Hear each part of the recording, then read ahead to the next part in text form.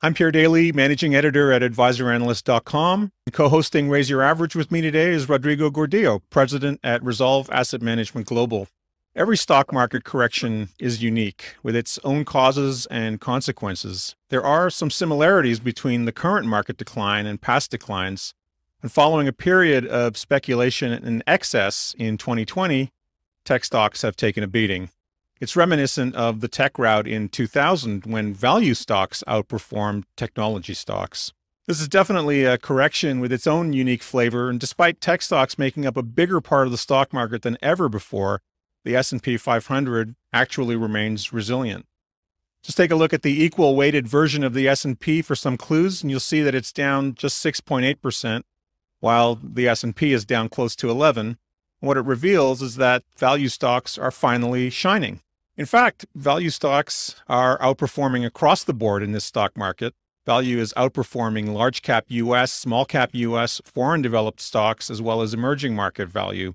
And here to talk about both US and international value investing with us are Stephen Jenkins and Jackie Au, portfolio managers at Siona Investment Managers. So stay tuned. Stephen joined Siona in 2019. He's the co-chief investment officer.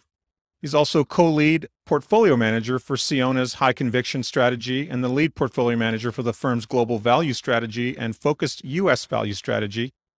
He began his career in 1990 as an analyst at Royal & Sun Alliance Insurance Company and has most recently been a senior portfolio manager and senior vice president at CI Harbor Funds. Jackie joined Siona in 2013 following a summer internship and is a portfolio manager. He's also co-lead portfolio manager for the firm's focused dividend strategy. The views and opinions expressed in this broadcast are those of the individual guests and do not necessarily reflect the official policy or position of AdvisorAnalyst.com or of our guests. This broadcast is meant to be for informational purposes only. Nothing discussed in this broadcast is intended to be considered as advice. Stephen, Jackie, thank you so much for joining us. Thank you, Pierre. Pleasure to be here and looking forward to our conversation. To kick things off, Stephen, Jackie, please tell us about your backgrounds, the arcs of your careers, and what you do at Siona. Sure. You don't mind, Jackie, I'll go first, and then you can go right ahead. You can take over. Yeah. So as you mentioned, I started my career in 1990.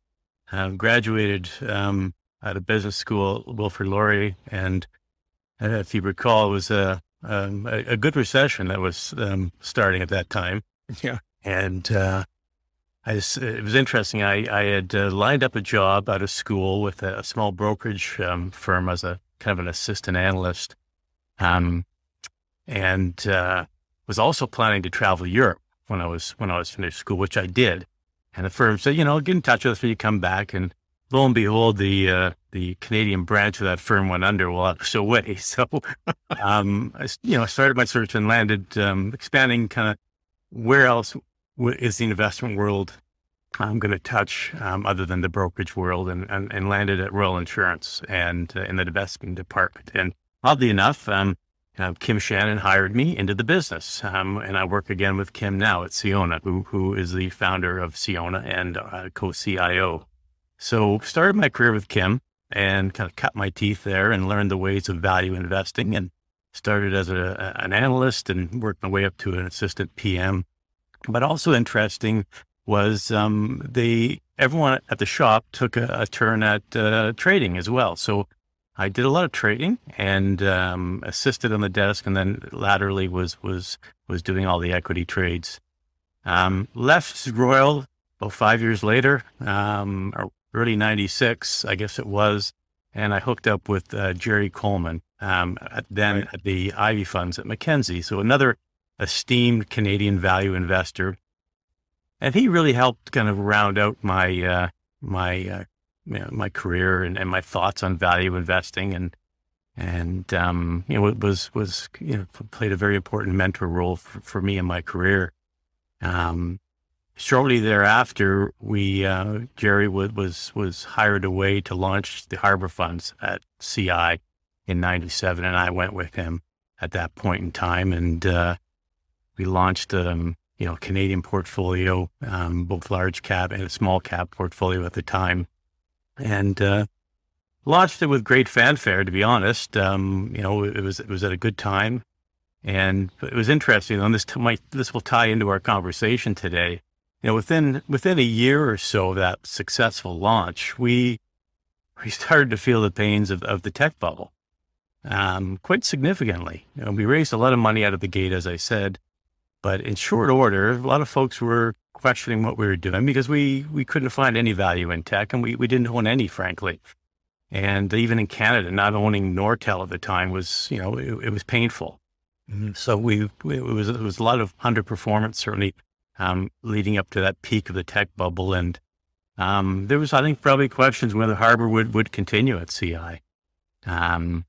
But shortly thereafter, after the tech bubble burst, we were vindicated, and our style went on to outperform for the next decade or so, kind of top decile performance. So, staying tried and true to our process of value investing. And, as you mentioned, Pierre, we're seeing a lot of similarities today. So we grew Harbor to about 16 billion in assets. About 6 billion of that was outside of Canada.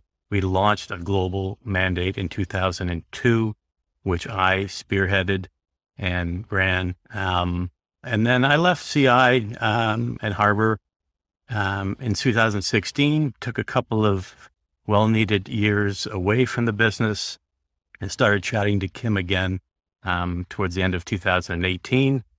Came in early 19 to help launch a global initiative, and have since also taken on a co-CIO role. So I'm overseeing the Canadian team alongside Kim and the Canadian portfolios as well. So that's kind of where we are today. And maybe I'll let Jackie chime in terms of his career. Yeah, happy to. So I went to school on the West Coast. I first joined Siona as a summer intern. That was about 11 years ago.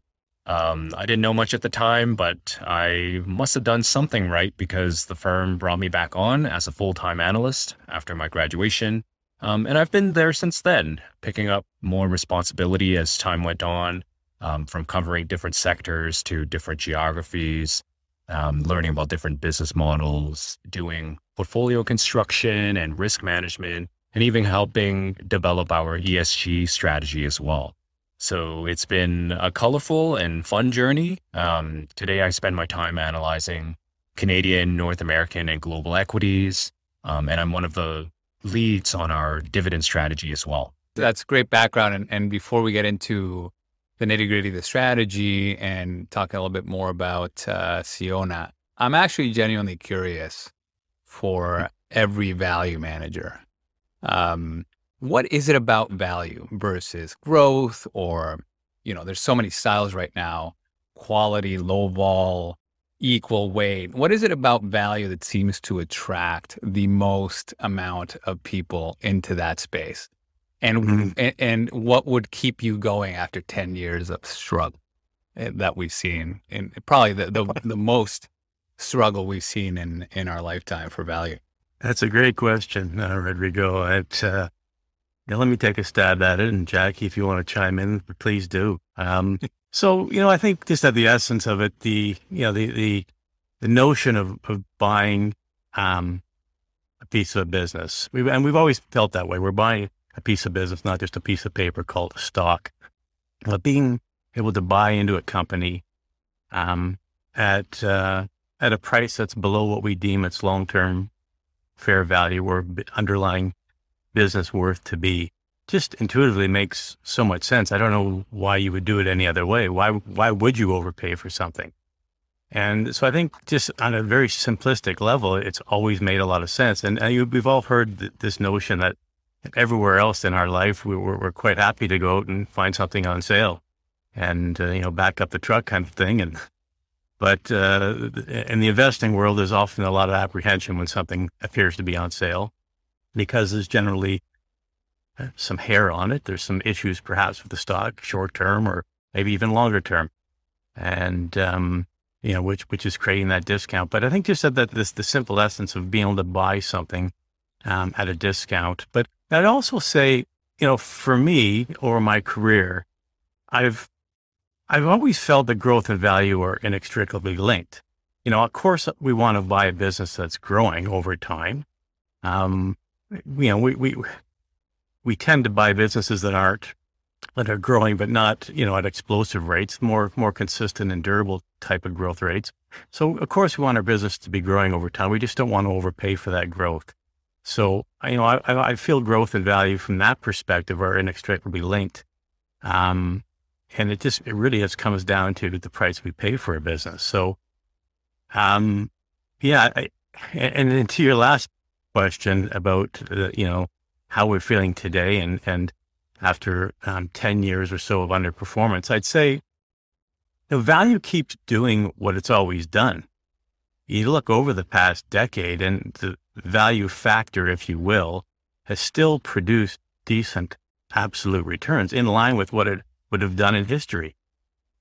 It's just that relative to the explosive returns that we've seen from growth, which we also saw back in the tech bubble days, relatively, it's been a very poor underperformer, but on an absolute basis, it continues to do what it always does. And we expect it to continue to do that going forward. Can I say the same about growth at the moment? I don't know. I think it'll be more challenged to deliver those types of returns that we've seen in recent years. Jackie, why don't you? Jackie, what made you? Who hoodwinked you into smashing your head against the wall? That's exactly. You know what, Rodrigo?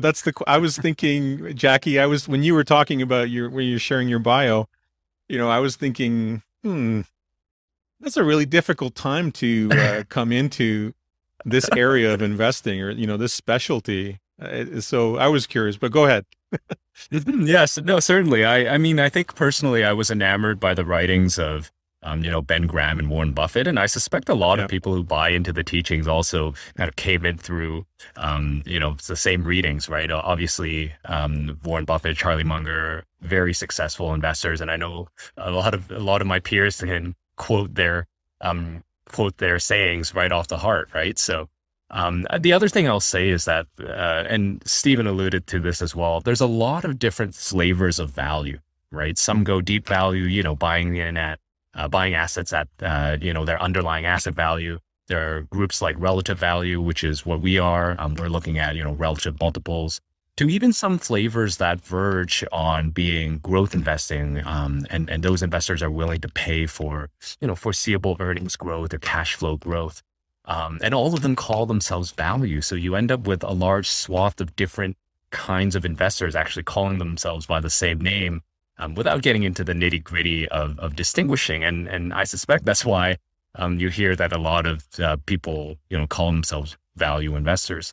But the other thing I would say, and you asked, what keeps me going after such a long and cold winter in value investing. I suspect, and I'm not a macro guy, and I don't like to prognosticate, but I think we're coming to a point where the macro environment is proving to be a little bit more friendly to value investors. I think interest rates and inflation starts to lift off the ground. I think economic cycles and economic growth are starting to return. You're starting to see the beginnings of that, and there's, commodities are in vogue again, and there's a real demand and shortage of supply in that space. I think all of these things bode well for value investors. So you're right. It's been a long wait, one that has been strangely longer than usual, at least by historic standards, but it's coming back. And certainly, a lot of the team members at Siona are certainly very excited to see a turn. We're seeing it in our performance numbers as well, as of 2022. And so we're happy to see that we suspect that it'll continue, and we'll see what's the rest of the year has in store for us.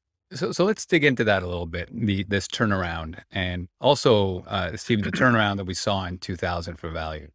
What is growth investors' kryptonite, and what causes the rotation away from growth towards value? What are the macro or micro changes that cause that, in your opinion? Yeah, good question. And there's certainly there are some similarities to 2000. Absolutely. And I think at the time, if I recall, you didn't know when it was going to happen. and it just felt like it was collapsing under its own weight at the time,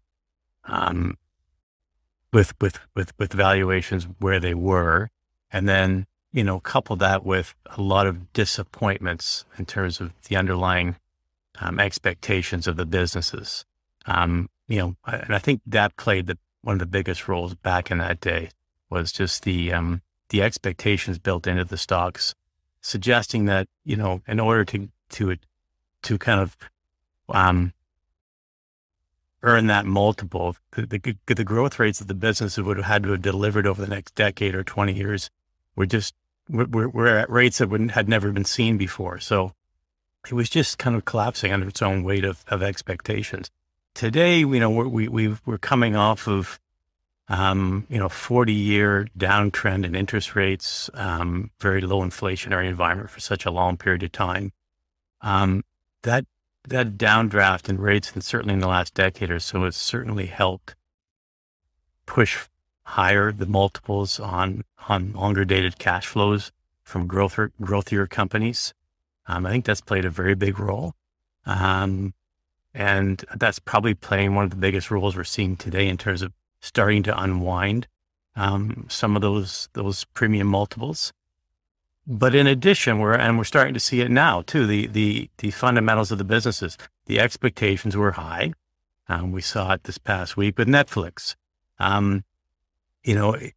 Businesses, when they don't meet those expectations and they have lofty multiples, often get taken behind the shed and get torn apart pretty brutally. So we're starting to see that as well. And I think, given the inflation we're seeing out there today as well, there's certainly going to be continued upward pressure on rates. I don't think that's anything that any of us don't know at the moment. I think we all know that that's coming, and there's going to be further upward pressure on rates. That'll continue most likely to put pressure on higher multiple stocks, longer dated cash flows, from a discount perspective. So I think that's playing perhaps a bigger role today than it would have back then, but it's certainly front and center today. So Steve, I want to zero in on that because I don't think a lot of advisors are picking up on the nuance there. Growth stocks have a higher multiple because of that discounted cash flow mechanism. So correct me if I'm wrong, and Jackie, pipe in here. What you're saying is, as the cash rate goes up, that discount pricing model, you're going to have to, the present value discounting mechanism makes it so that the higher the cost of borrow, the lower the today's present value of future cash flows is going to be. And so the question really is what's the difference between a growth stock and that discount mechanism versus a value stock and the discount mechanism? Shouldn't they both be brought back at a lower price in today's prices, or is it just relative multiples that is what people are looking at? I could chime in here a little bit. I think the big difference between value and growth in that regard is that value stocks tend to have their cash flows a little bit front end weighted, or at least balanced in terms of the profile of the company. Whereas growth stocks will have a lot of their cash flows occurring in the future years, maybe sometimes even 10 years or 20 years plus. And you'll hear a lot of companies that aren't generating cash flows or profits today that are expected to generate a lot of cash flows in the future, maybe far off into the future sometimes. And so what we call that is long duration. And it's not unlike a bond that has a very long time to maturity. And if you map that out in terms of the years and the time it would take for you to receive your repayment of capital, growth stocks are a very long duration asset.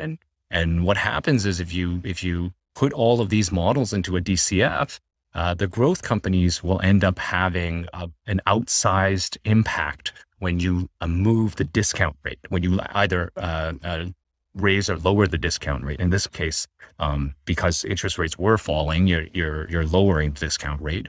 And so, they had an outsized impact on the multiples that were attributed to these stocks as well. And that's really the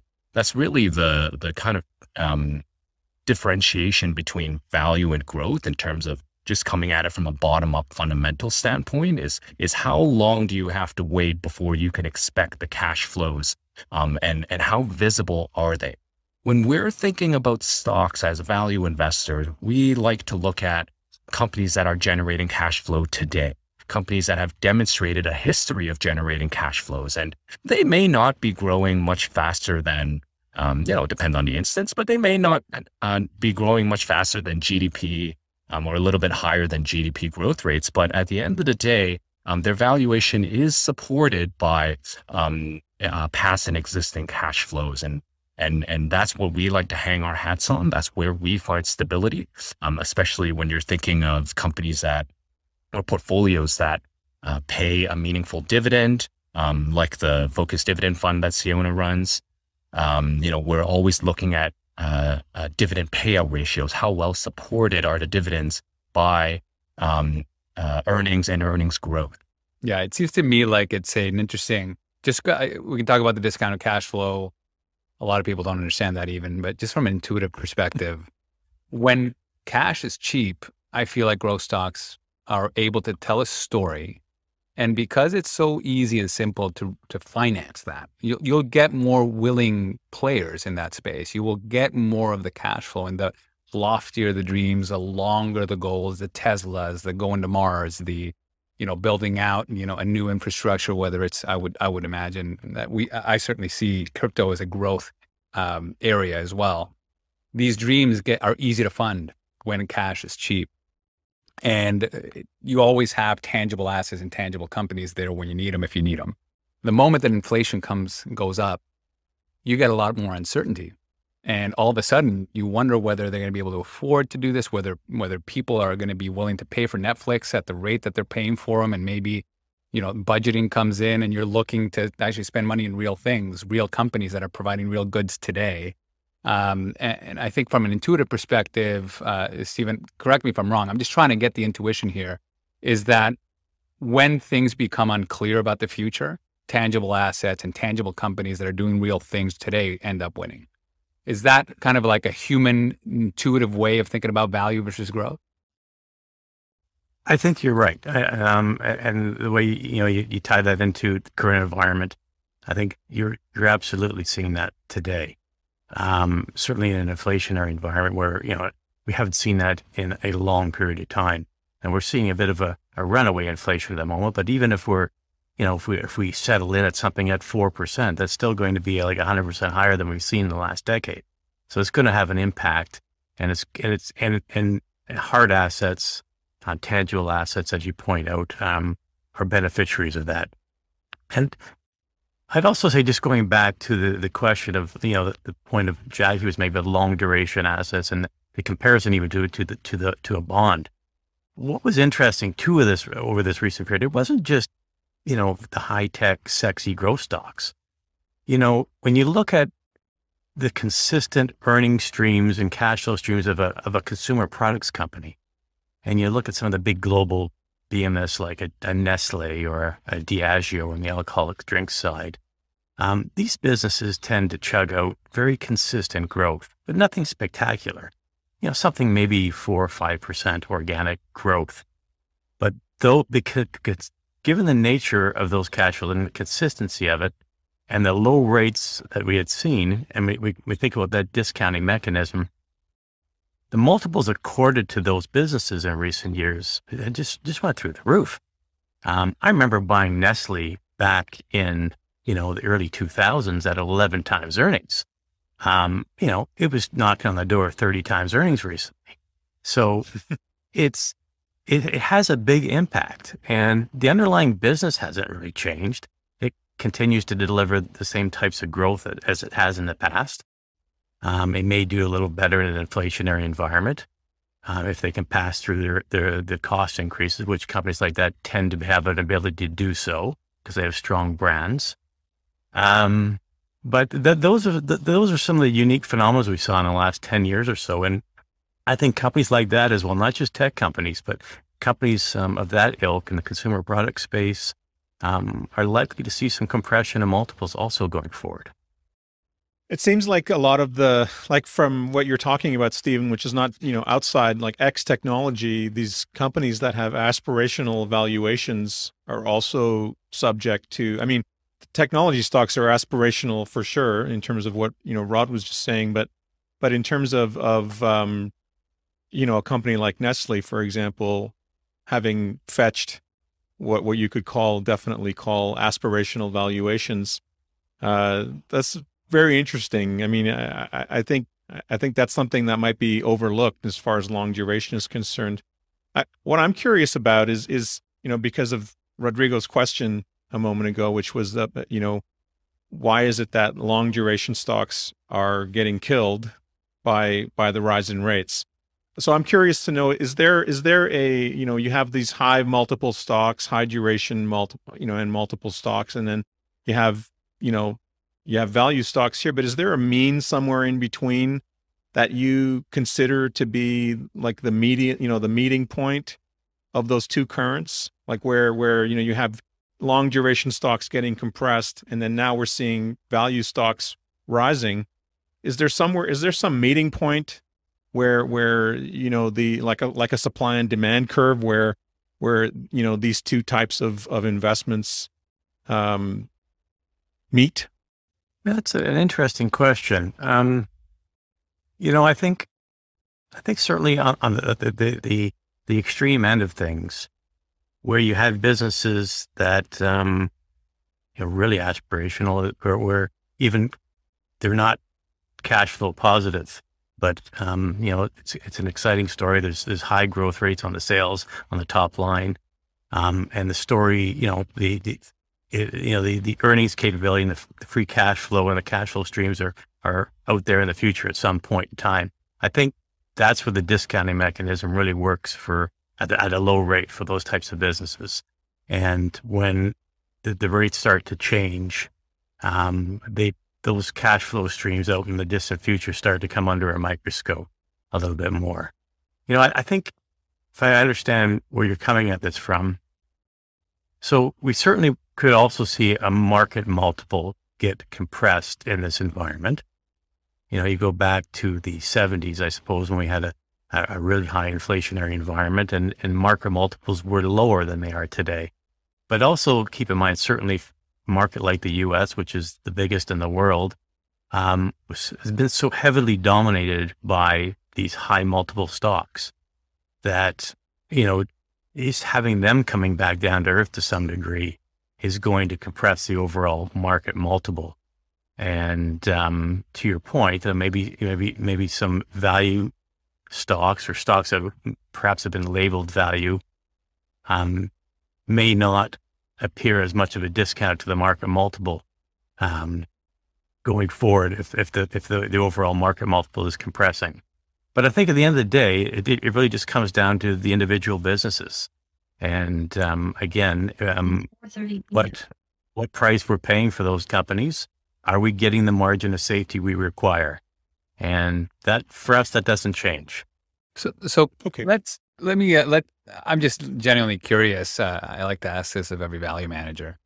We've addressed kind of the macro cycle that tends to affect value positively and growth negatively over time. And you've also mentioned how I think there's a value system for every value manager, a religion almost, that you want to find something that makes sense to you. It's something real, something tangible, a company that has growth but also dividends, and it's tangible in many respects. But understanding how this ebb and flow between maybe growth and value, or maybe value and momentum, one paper from AQR pointing out that they're better together. Have you guys ever thought about complementing your philosophy with some momentum in order to be able to play both sides of that coin? Or is the marriage to fundamental value investing too much at this point? What's recommending? It's a strong marriage, a very strong marriage. It goes back to that notion that this works over time. And it tends to work over time with less volatility along the way, at least the way we apply it.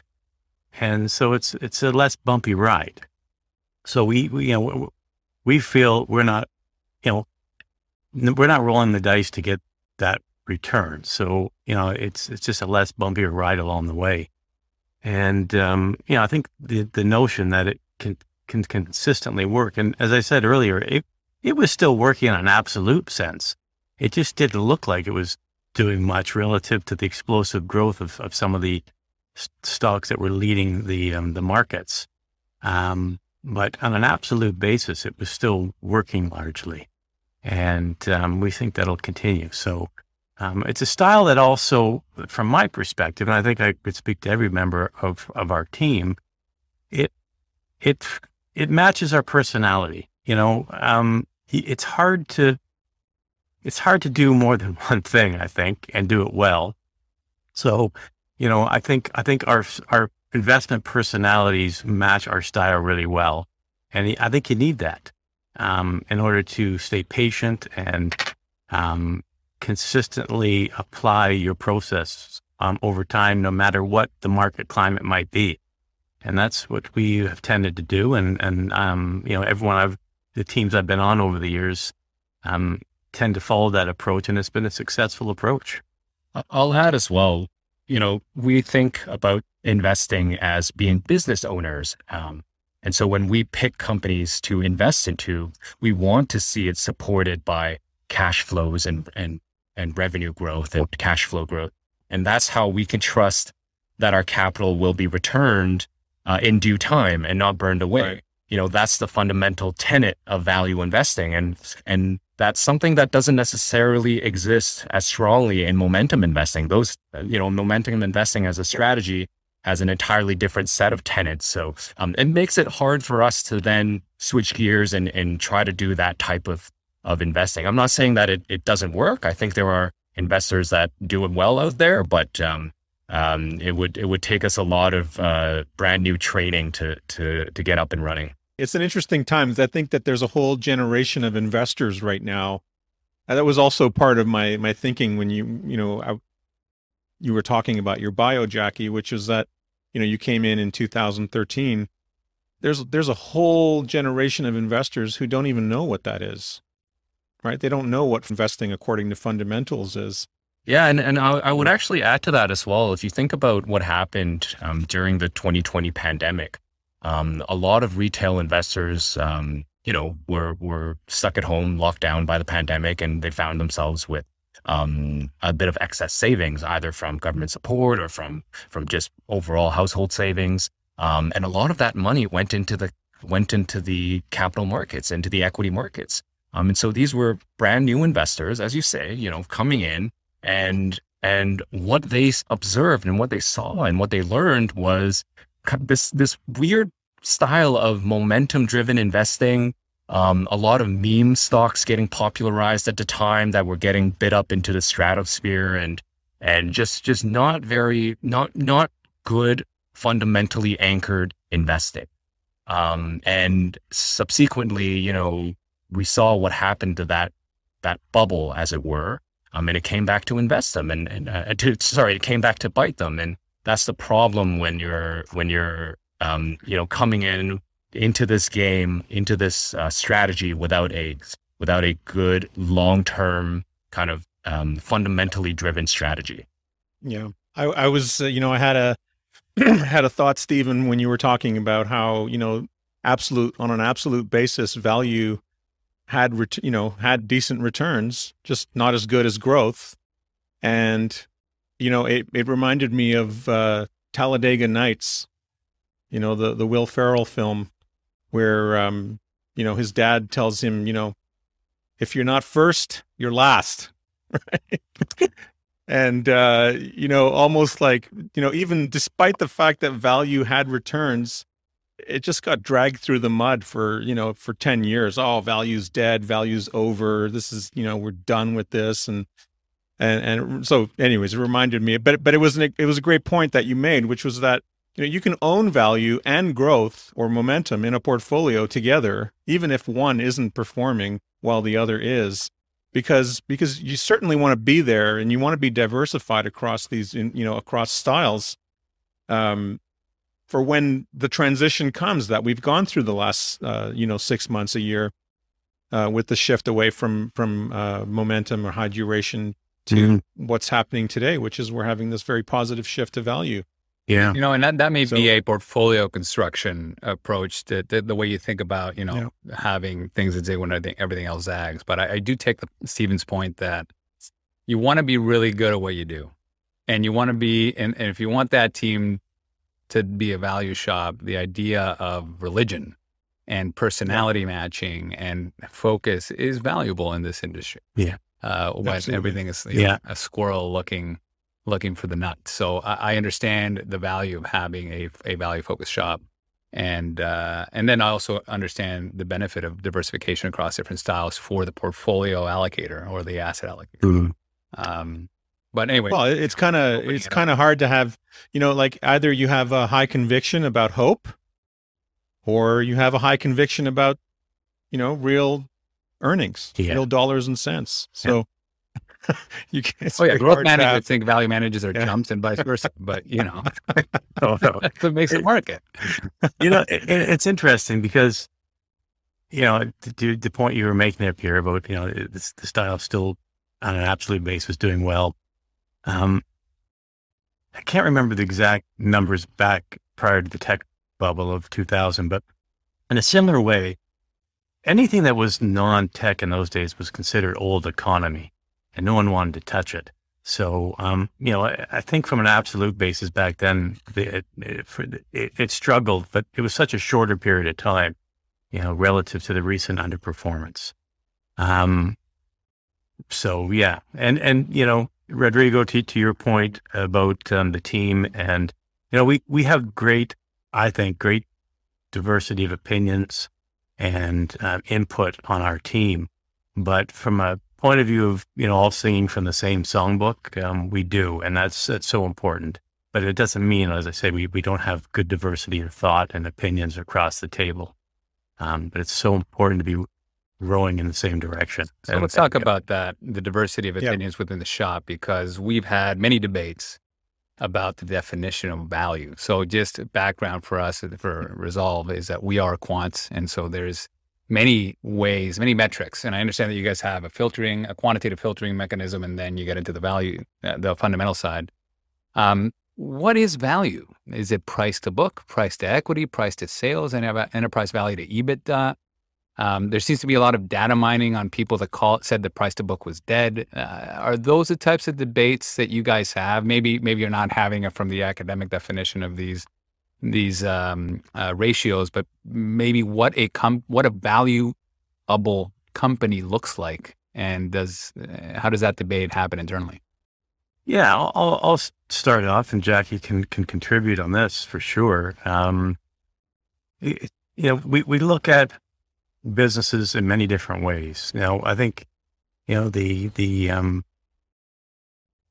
look at what we screened for, and maybe, the original models we had in place that our founder had incepted decades ago, a quantitative approach that involved more, of a book value, relative PE multiples, normalized ROEs, et cetera.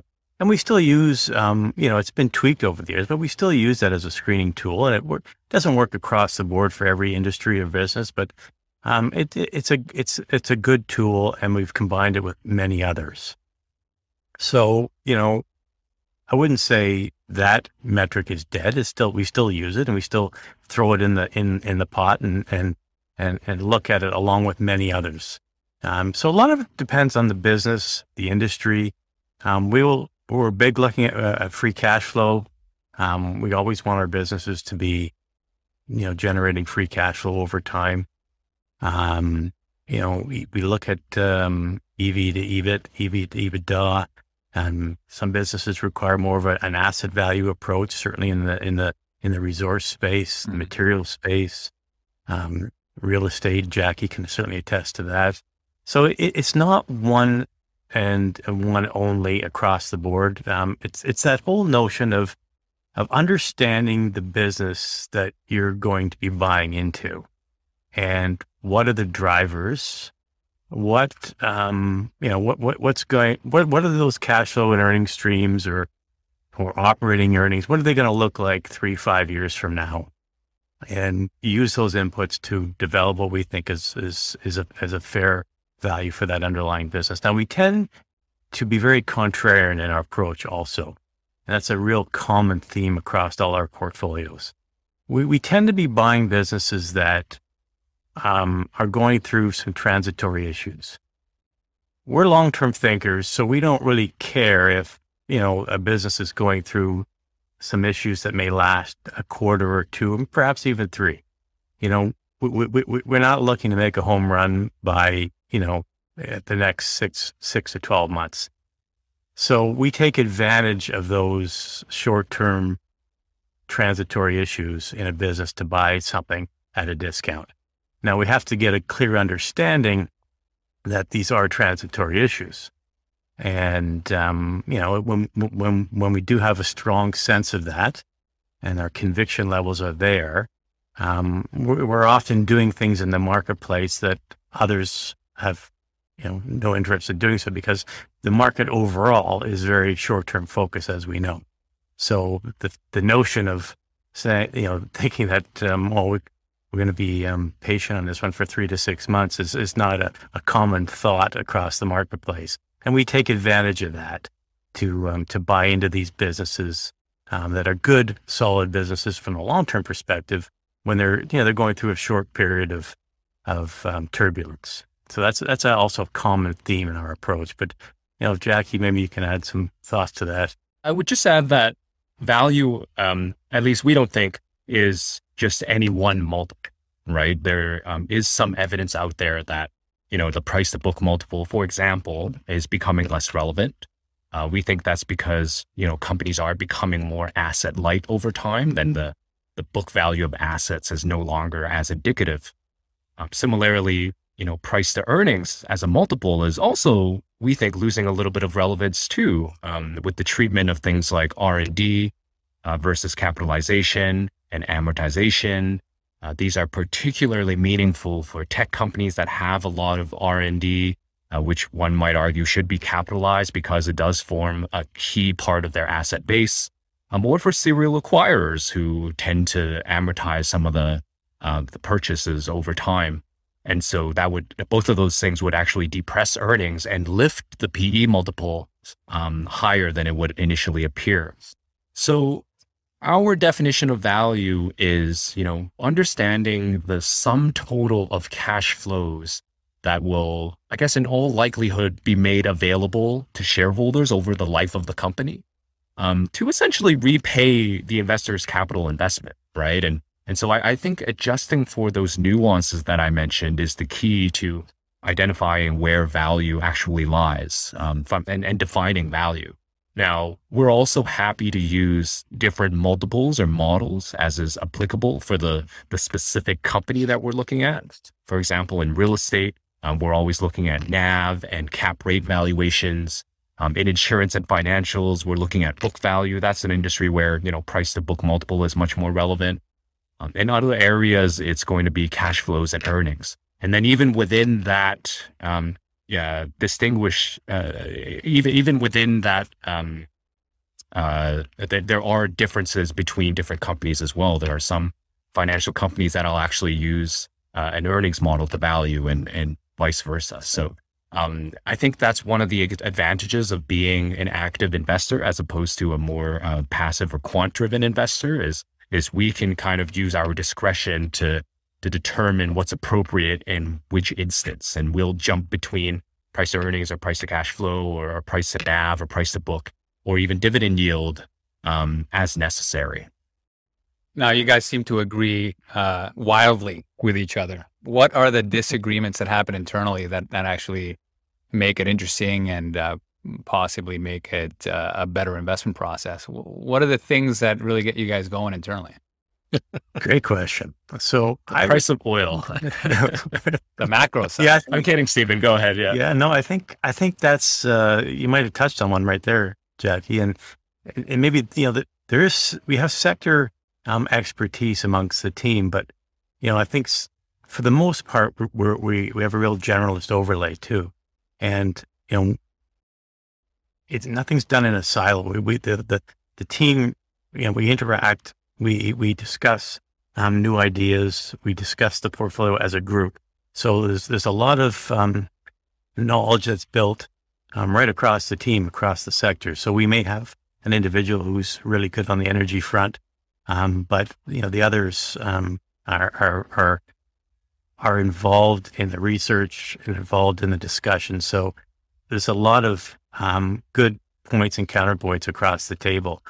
So obviously that in itself will create some good contrary discussion at the table. Whereas someone who has deep experience in analyzing oil and gas companies and may have views on the commodity itself, which you kind of have to in those sectors. You can't do it in a vacuum. You need to have, we're not top-down investors, but you need to have views on the commodity space. Others around the table might not have good knowledge on the space, but not as deep. Will have opposing views from time to time on where we might be thinking about commodity price inputs and where we are in the cycle, et cetera. So those types of discussions come up, and I'd say they come up with other sectors as well. Jackie does a lot of work in the technology space, and multiple discussions in terms of what kind of multiples we want to put on businesses in that area, especially what we're going through right now. The whole space seems to be pressured. So we have those discussions where, should we be taking our multiples down? Should we be thinking and being a little more conservative in some areas? So there's good discussions around the table. We're not, although from a style perspective, as I said, we're all singing from the same songbook. There's a lot of diversity of opinions and thoughts that go into the decisions. So, Jackie, you have some additional thoughts on that? Yeah, certainly. I would say that our investment process actually builds in a lot of disagreement from start to finish, right? One person brings an idea to the table, and everyone actually gets a vote from junior analysts all the way to CIO. It's an equal vote on what's the fair value of that company, whether they agree with the analyst assessment, and whether to buy that stock. And so those, of course, those votes get tracked for performance purposes as well. And we leave ample room for disagreement. You can certainly use your own background and experiences to color your expectations of the stocks and your input of the stock and your valuation. And that's where the disagreement comes. We get together and we debate about, we think the earnings growth of this company is not going to be as rapid as stated in the report, or we think the multiple that it deserves shouldn't be as high, or maybe even higher than what's been ascribed.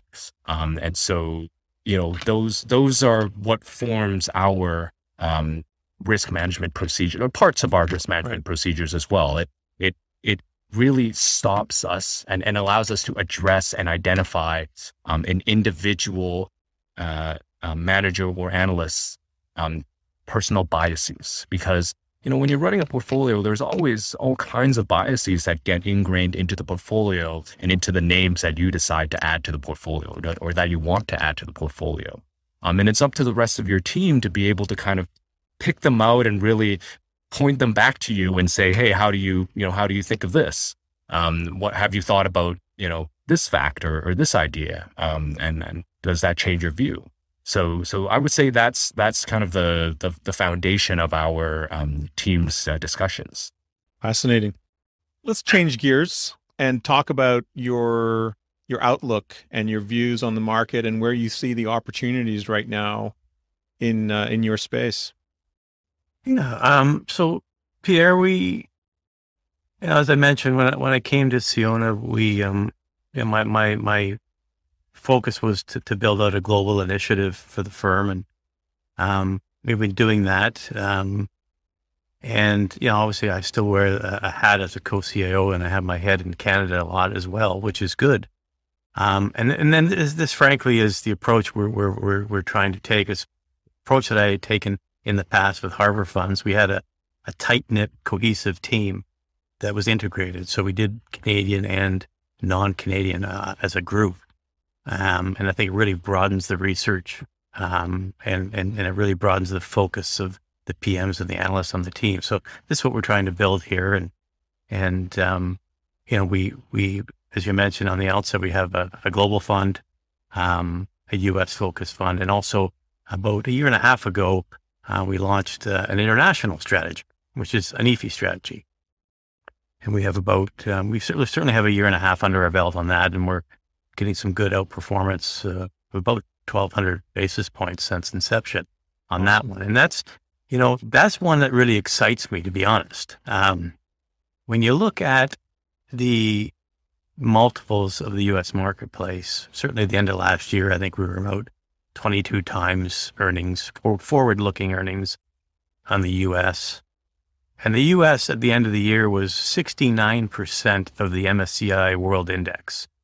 So it had grown to, I think, the largest size within that index that it had ever seen. So that's really driving the global indices as well. And I think the global index, MSCI World Index, was around 18 times earnings, maybe a little bit more than that at the end of the year.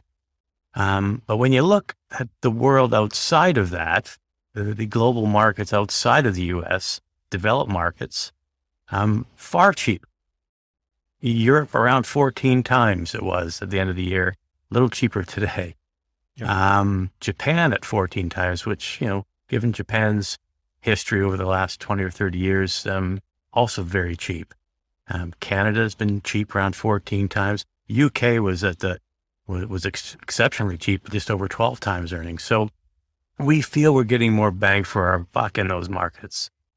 And there's been great outperformance of the U.S. market relative to other areas of the world in recent years. So, the U.S. market, I think over the last decade, at the end of 21, was compounding at over 16% for 10 years, which is extraordinary. 100-year average is something like 8%. So over earning for sure. But that's not always the case relative to other parts of the world. And there certainly there's been lengthy periods when the world outside of the U.S. has outperformed for long periods of time. So we see that reversion to the mean occurring going forward. We're finding good businesses in those markets that are growing at very interesting rates, and we're paying very little for those cash flows and earning streams. We're certainly going through some challenges in Europe at the moment with the war in Ukraine, which is depressing multiples even more. But I find what tends to happen, and I lived through the European financial crisis not too long ago. A lot of things get painted with the same brush. And, you may be domiciled in a certain area of Europe, but your business is global in scope and you have profit centers around the world. And I think investors sometimes lose sight of that. So we like to take advantage of those misconceptions from time to time and buy into these businesses that we think are at very attractive prices. So I think the markets outside of the U.S. are priced such that there's a far greater chance of getting above average returns from those markets in the next 10 years relative to the U.S. So that's an area of the global markets that really excite us today. And of course, Canada, and you've had Kim Shannon on your program, and I know she's waved the Canadian flag, and rightly so. Multiples in Canada also are very attractive today relative to the global indices. Not to mention a commodity-driven economy, and this continues. It might be we might be off to the races. So can I ask you about that concept of a company domiciled in a country with a misconception that it's a domestic stock, but rather it has global center? There's always, every time I talk to a domestic U.S. manager that claim to be international, they always point to the fact that the U.S. companies, a lot of the U.S. companies that they buy into also have international centers, and they're mostly an international companies. So is there any truth to that? And if so, do you invest in American companies in your international approach because they're multinational, or do you not, and why not? So take this last part first. No, in our focused U.S. product, we're solely investing in businesses that are domiciled in the U.S. Now, are we attracted to businesses that are global in scope and have those profit centers around the world? Absolutely. It's not. It's we don't start at that point. We just as we don't start looking for geographic exposure or industry exposure. It filters from the bottom up. So, if we find businesses that have, those attractive attributes we're looking for at the right price and they happen to be global in scope, then that's great. But I think just on average, in recent times at least, those businesses that you cite have been like their European counterparts, their European cousins have been much cheaper. So you're paying less for those growing cash flows over there than you had been in the U.S. marketplace. Some cases maybe justified, but in a lot of cases, we think, unfairly so. So I think that's what has been created some opportunities. But we tend to build our portfolios from where the business is domiciled. So, if we're investing, if the fund is a U.S. fund, those would be U.S. domiciled businesses. I think what's also important to us as well is not just where a company generates its revenues, but also how is it able to perform in the markets that it's participating in. And what I mean by that is that oftentimes a company that is very dominant or has a oligopoly or dominant market share in one country doesn't necessarily translate to other countries. They tend to get they tend to not be able to replicate their strong competitive advantages in a new geography. And so, and then there are the companies that are able to transplant those borders and transcend those borders and expand their market share, expand their market capacity that way. And so, for us, it's really about understanding how is a company able to do that, and what allowed them to do that, and understanding that they were able to leverage their existing know-how and competitiveness in their home country and expand that outward and be able to capture global share that way.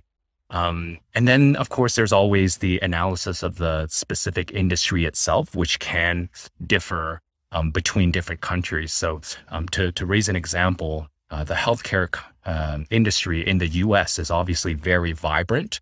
A lot of other countries actually have some mix of publicly provided healthcare, and so it doesn't necessarily lend itself to the same depth of sector in those markets, or they may have more government control and more regulation that disallows the companies to generate an excess return.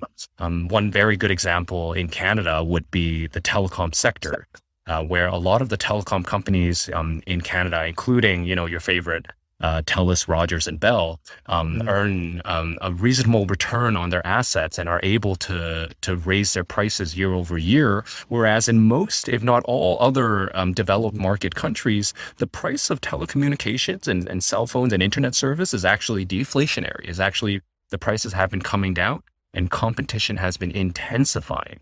That's one of the rarities in the Canadian landscape, and you can call it, regulatory capture, or you can call it, just regulatory protection. But at the end of the day, this is a sector that has proven to outperform over the long run and proven to be defensible against new and existing competitors. And so when we're looking across the world and we think to ourselves, okay, where do you want to be fishing? What kind of, which countries, telecom companies and assets do we want to own? Well, it's naturally going to be the one where they exist and play in a very friendly competitive environment, and we had to look no further than Canada for that to occur. And so, a lot of the stability in cash flow that our thesis is predicated on, relies on that friendly environment continuing.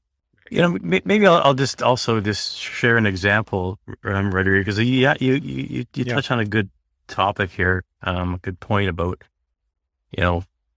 where businesses are domiciled and where they're getting their profits from globally. I touched on the European financial crisis, and that was, again, a period where I felt a lot of things were getting painted with the same brush. We were investing at the time in an Irish company that was in the food ingredients business, and it was very global in scope because its customers were the Nestle's, the PepsiCo's, the Krafts of the world. So they followed their client base around the world. But because at the time, Ireland was one of those pig nations, along with Greece and Portugal, and there's a lot of, macro concerns about these countries that, everything in Ireland was getting, again, tarred with that brush. But from an underlying business perspective, we saw a wonderful little company here that, what was going on from a macro perspective wasn't really impacting the business. And that created, again, a wonderful opportunity to buy into a growing company at a much reduced price. And I'm seeing some of this again today, certainly with European financials and banks. The banking sector in Europe today is not what it was a decade ago. There's been a lot of repairing of balance sheets over the last decades. Capital positions are very strong relative to back then. They've done a lot of repairing, as I suggested. A lot of companies are in excess capital positions relative to increased regulatory levels. Regulatory levels that have really increased over the years. So we're even well above that. So, I'm starting to see some of that again, where things just, memories are short. That was a painful period for European banks 8 to 10 years ago. And memories are short. And I think, first reaction is just to sell. And so I think that's creating some interesting opportunities as well. Again, you have to be selective, and we are.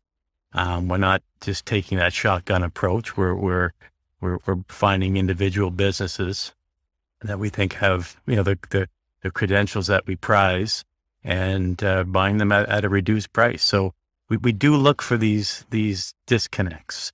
And that's often a common theme in what we do. Now, do you guys invest in developing markets as well? No.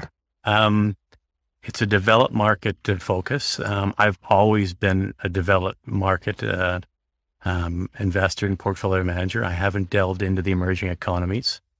And, I think it's just perhaps maybe not as much as I thought a decade or more ago, but it requires a bit of a different skill set, I think.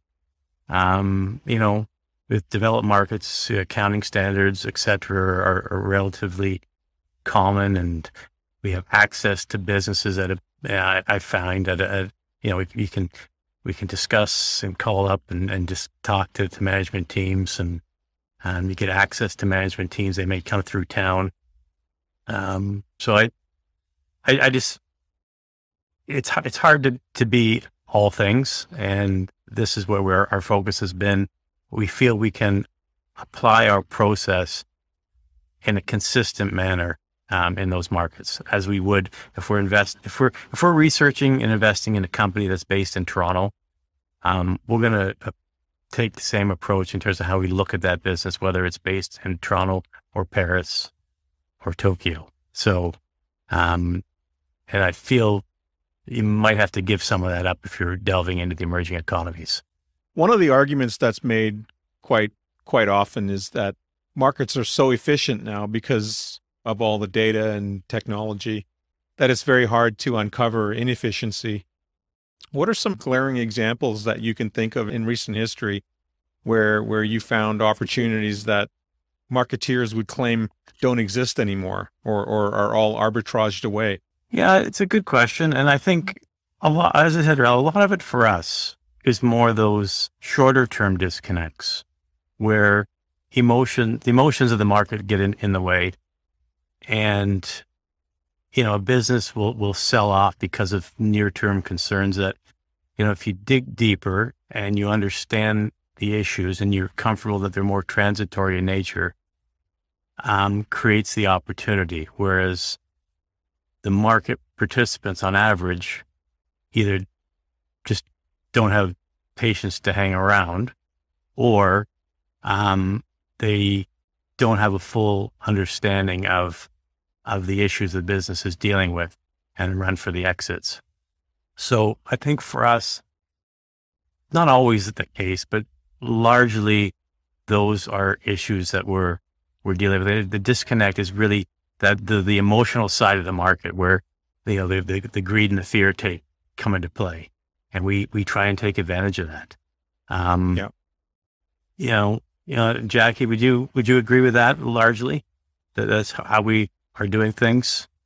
Yeah, I would say so. And I think that, at the end of the day, markets are still comprised of human actors, and emotions often get in the way. Exaggeration or overreactions can occur. That's why we had the big bust in a lot of these profitless tech companies that we saw over the last couple of months, right? That's an indication or one example of inefficiency in the marketplace. And when it comes to market efficiency, we don't like to say that the market is fully efficient, but there does need to be some form of efficiency taking place for there to be rational price discovery. When we invest in a company trading temporarily below fair value, we need market efficiency to bring that price back to fair value within some amount of time, right? That price discovery mechanism needs to work at some point in the future for us to kind of have any form of profit or outperformance in the stocks that we own. But I mean, even just thinking back to what happened over the pandemic and when we saw the March 2020 market crash, we saw different sectors become very disconnected with the underlying fundamentals. We see examples of irrationality and market disconnects, all the time. One sector that I fondly remember was the auto parts sector. Going into the crash, a lot of investors treated it, and rightfully so, treated it like a garden variety economic downturn where economic demand was severely suppressed. Production runs were limited and brought back in. And a lot of these automakers and auto parts suppliers had to rein in their capacity, reduce capacity, either by reducing production shifts or closing down various production lines. But then in very short order, it actually became apparent that this wasn't your typical economic downturn. And the demand for autos actually skyrocketed. You saw price indices for used vehicles actually more than double within, I think it was the span of a year. Because there was a massive shortage of vehicles. Everyone needed a car. Everyone was trying to get to move further away from the city, to distance themselves, to travel within the country since flights were not operating, and everyone had excess money lying around, excess household savings to spend on a new vehicle, and so that was one part of the economy that was actually roaring over the pandemic, the post-pandemic period. And it's expected that there still remains a lot of pent-up demand in auto vehicle buying that will occur over the next, let's call it, 4 to 5 years or so. And I remember, watching these auto parts stocks get rapidly repriced as that narrative kind of flowed through the market, and as market participants started realizing what was actually happening, these stocks went from all-time lows to double and triple within a very short period of time. So I look at an event like that, and I think there's no possible way that the market can be can be fully efficient, despite all of the computerization, the quant modeling, and all the Renaissance capitals in the world that are trying to eke out every last drop of alpha from this market. The simple fact is that a lot of things that happen in market are hard to predict.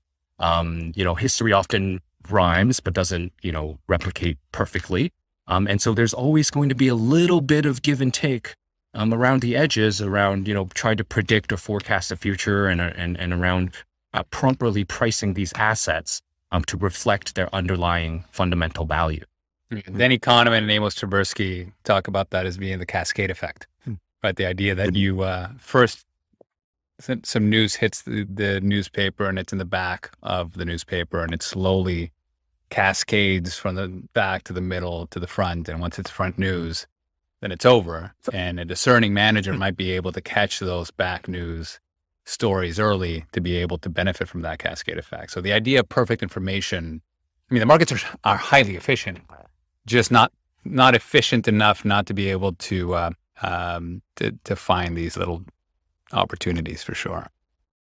That's very and Stephen also commented on that idea of having a differential view between short-term versus long-term. And that's often where we find a lot of our ideas. Going back to the auto parts example, we happen to think that there is a short-term disconnect in terms of the negative sentiment around the auto parts sector and auto sector that differs widely from the longer-term prospects and future potential that still exists in this space. We happen to think, and that's still a thesis that we have today, that we've reflected across our portfolios. We happen to think that there's, tremendous further potential for automakers to kind of take on more, for auto parts suppliers to take on more outsourcing from the automakers and provide the backbone of electric vehicle componentry. But meanwhile, in the short term, there has been a lot of disruption in the Russian and Ukraine situation. It's actually disrupted a big portion of the supply chain that was involved in that industry. And now we have to add to that this specter of an economic downturn that everyone tells us is looming. And so, since the year started, this industry, the auto parts industry, has sold off close to 30%. And so, all in all, the sentiment for auto companies and auto parts suppliers has been very, but in the longer term, which is where we like to fish and think about and play, there's an outright shortage of vehicles out there that continues to persist. There's still, latent and pent up demand out there for vehicles, used and new. And there's going to be a period of rebuilding of inventory that needs to happen as this normalization occurs as well. And so we think that could be a multi-year kind of tailwind for these companies that would drive earnings and returns for them. But again, they're being priced off of the short-term sentiment at the time being. That's very interesting, Jackie. Very interesting, because it is what's happening currently is we've gone from a decade where you have this period of benign inflation and persistent growth and global collaboration and globalization, where just-in-time inventories was the way to go, and you were a chump if you held any inventory on, right? Because that's how it went. The world had been fixed, everything worked smoothly, and it's interesting to think that that's changing, right? We're becoming more nationalistic. Companies have recognized that they need to have inventory. So this idea that we're going to go back to normal is actually incorrect. The idea that we're going to go beyond normal and have to have inventory on hand be way, way above what we had before is an interesting kind of cascade story that will may affect the automaker industry. That's very compelling story for sure. So I was just going to say another interesting area. You talk about cascading, and was certainly in the back pages, was the energy industry. Mm-hmm. And, I think we've done a very good job. We were well positioned a couple of years ago, early, but, and it was a thesis based not on what we're seeing today. Obviously, we couldn't determine that what's happening over in Eastern Europe, but it was a thesis based on, fundamentals. CapEx, ESG, all that. Yeah, absolutely. And it all lined up well and made a lot of sense to us. And, we saw an index that was, energy index got down to, or the energy component of the S&P 500 got down to 2% or maybe just under that. And so, nobody wanted to talk about energy and no one wanted to touch it. So we were very. Is energy S and G now? Well, outweighing the E? Are we allowed to invest in energy as ESG managers yet? Or well, we believe so. The approach we're taking, and we're looking for businesses that are making improvements and have a path to certain emission levels, not just on the E side, but also on the S and G side as well. The G side is something that's, we think, for the businesses we've been involved in, have been covered very well over the years, but certainly doing a better job on the S side too. But, these businesses, we need them. Yeah. And the interesting component we feel is this whole capital discipline that's real this time. And I don't think it's fully appreciated through the market circles in terms of the ability for these companies to throw back cash flow to the shareholders. It's starting to occur, and it plays a very big role in our thesis. Right. So, and those are very big cycles too. They take long to turn around. So it must have been. Yeah. I mean that CapEx peak must have been 2015 or something. So I don't know how long you guys have been looking at it, but it must have been a long and painful ride until recently. Well, we bolstered our positions, to be honest with you, probably within 12 and 18 months, and moved to a significant overweight. So Very good. Yeah, I'm curious to know what some of your favorite names are right now that and why. well, I'll give you some thoughts, certainly outside of Canada. And Jackie, you can chime in as well. But I touched on energy. So one company that is has a prominent position in our global portfolios is Shell, the big integrated producer domiciled in the UK. And three real kind of components to that business. One being LNG, the world's leading supplier of LNG, which liquefied natural gas, which we think is going to play a huge role in the transition to a greener economy. The second part of their business is the marketing side, or the retail end of it, which they have some 46,000 stations around the world. And so they're building and have that infrastructure to participate in an electrified world down the road. And the third component, which is the legacy side of things, is largely offshore production. They've sold off a lot of assets in recent times. They're not putting a lot of new capital to work there. It's kind of sustaining capital. So a lot of the cash flow that's being generated today from that side of the business, which is huge, is being funneled into greener energy sources and also back to the shareholders.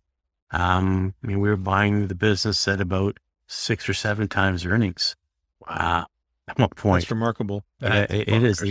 They cut their dividend, and that created a real good opportunity for us during the crisis. So that's a prominent one for sure.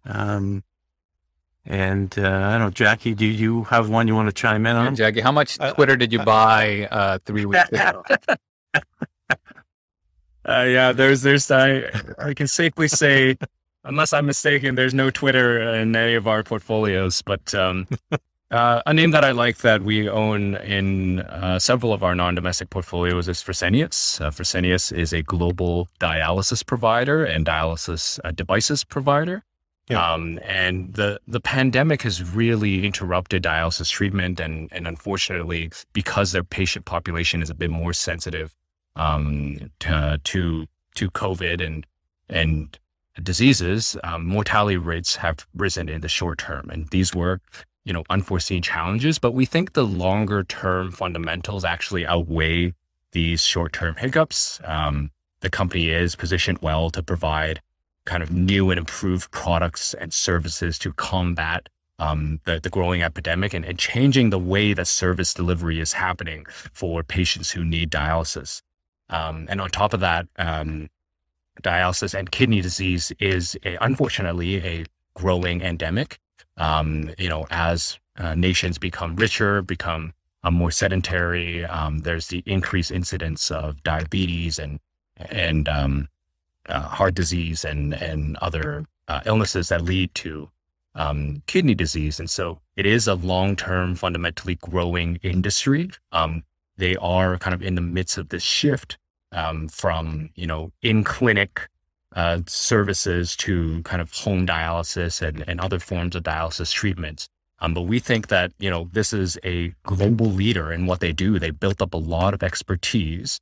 They're creating value and this is the important part when it comes to U.S. healthcare, a lot of healthcare companies. They're creating value for the insurance companies that pay them and the patients that use them, and also kind of the government spending that happens for public healthcare systems as well.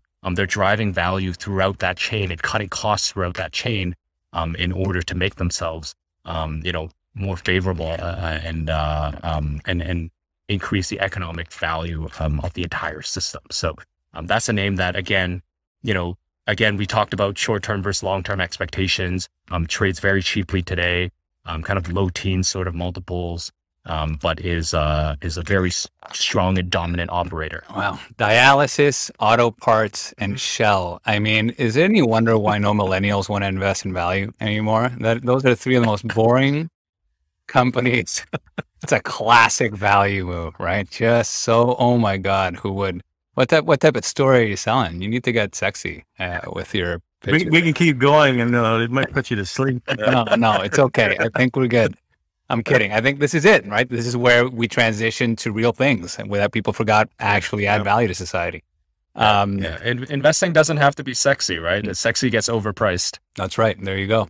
Stephen, Jackie, any parting thoughts?